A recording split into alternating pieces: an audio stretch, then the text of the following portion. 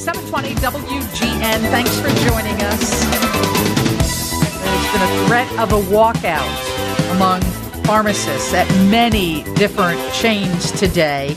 Walgreens, their spokesperson 25 minutes ago, said only 2 of their 9,000 stores have been affected. Garth Reynolds is with us, Executive Director of the Illinois Pharmacists Association. Garth, we had a conversation before, and after our conversation, so many people sent text messages in. So many people are affected by this, and most have empathy for pharmacists who are dealing with a staff that just doesn't seem to be at the number it should be in order to serve customers. That's an ongoing issue, isn't it? Yes, it is. With what you're talking about, and good afternoon. Thank you for having us on again. And what we're seeing is, with pharmacy staff levels the way they are, they're putting more of a crunch on the staff to be able to provide a safe work environment to be able to deliver prescription and patient care effectively. I read a story about a mix-up that obviously resulted in a lawsuit, but it was a mix-up between an IVF, someone trying to get pregnant, and a mistake was made, just a simple mistake, and it was the opposite of what it should have done, and it resulted in the loss of a baby. She actually lost her baby, which I don't have the whole story right because IVF would indicate she was trying to get pregnant, but indeed she was pregnant. It was the most tragic story. Are we seeing more stories like that where mistakes are made because of the shortage of staff? I think shortage of staff, and as we discussed the last time, this isn't a recent issue. This has been an ongoing issue for a number of decades that has continued to escalate in concern. And unfortunately, we have issues that where shortage of staff have been a factor in medication errors of all types, and unfortunately in some that have been serious enough to lead to a death. But that doesn't excuse any of them whenever we need to be looking at systems, improving systems, of being able to properly staff pharmacies to provide those safe environments and making the business decisions to support those initiatives. And did most of this come about because of COVID, because now you can get your vaccine at your local pharmacy? At one point, people were taking their tests to local pharmacies. I wouldn't say it's a crisis yet, but it feels like it's getting close. Is that based on what has happened during and after COVID? COVID really helped expand the more of the general public awareness of an ongoing issue that we've had for a number of decades with not having pharmacies, enough staff in pharmacies to be able to address the patient concern needs that we have had and demand of our patients of what they want to receive from a pharmacist. And COVID showed that. We gave 70% of vaccines and did a significant number of testing, as you stated, through pharmacies and have done that safely. And the biggest concern here as we go forward is business decisions, like we talked last time with CVS Caremark in particular, forcing patients because of their insurance to utilize their pharmacies, but then they're not properly staffing those pharmacies. That's not a good business practice when it comes to ensure patient safety. Garth, people hear this story about workers walking off the job, and they're national chains for the most part. When we hear this, if you're in Glen Ellen or the South Side or wherever, how do you know if it's your store? Is there a way that we can find out whether we personally are impacted by this? Not that I have seen where we know that there's, specific cross streets that store is not operational. And unless the chains have somehow identified that through ways of their communications to their patient base. But what I would always recommend is not, to everyone is making sure that you have a readable supply of your medication and reaching out a couple of days ahead of time before you need it.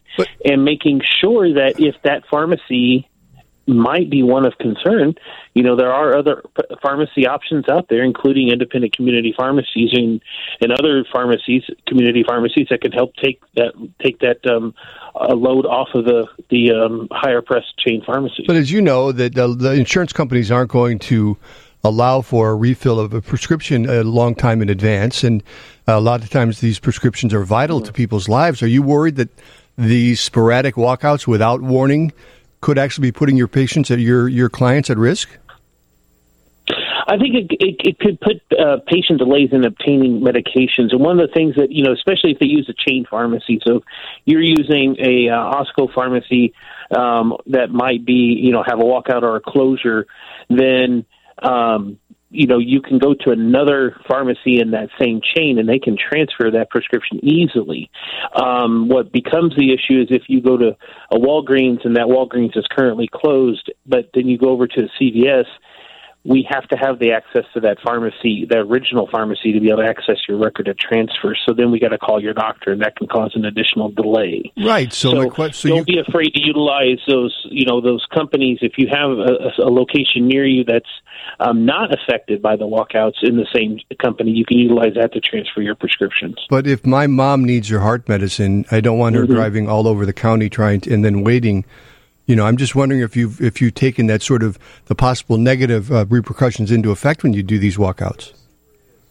I know that, discussing with the groups and seeing some of the communications that are coming from the groups that are sponsoring and the walkouts, encouraging the walkouts, that is one of the balances that they have to, and they recognize that, yes, they're causing a temporary access issue, especially when they're trying to bring awareness to patient safety. So there are some negative ramifications of these type of walkouts. Tell me about micro-fulfillment centers. I understand they're opening more in an attempt to fill automated prescriptions. Is that helping? I think overall, as we go forward as a long-term solution, I think using some of these central fill mechanisms like micro-dispensing can kind of help with alleviating some of the more chronic medications that are done on a normal month-to-month basis and taking that off-site so it's done, and then those medications to be shipped into the pharmacy. But still, you still have to have staff to help sort those medications when they come in, appropriately assign them, in storage, but then also making sure that staff and the pharmacists there are free enough to be able to counsel and still provide the needed services for those medications. Yes, they've taken off the greater workload of preparing the prescription, but that still doesn't mean that it's a cost-saving measure for staff without making sure there's enough people there to handle service to the community. This is the second work stoppage this month. Of course, there is a walkout today at many of the pharmacies across the nation.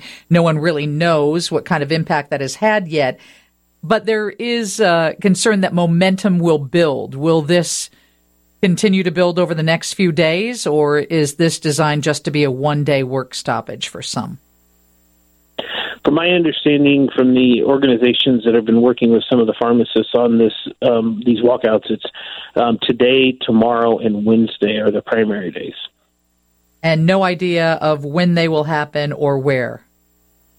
No, unfortunately, it's not to a point of identifying or announcing ahead of time that this location will be affected by the walkouts.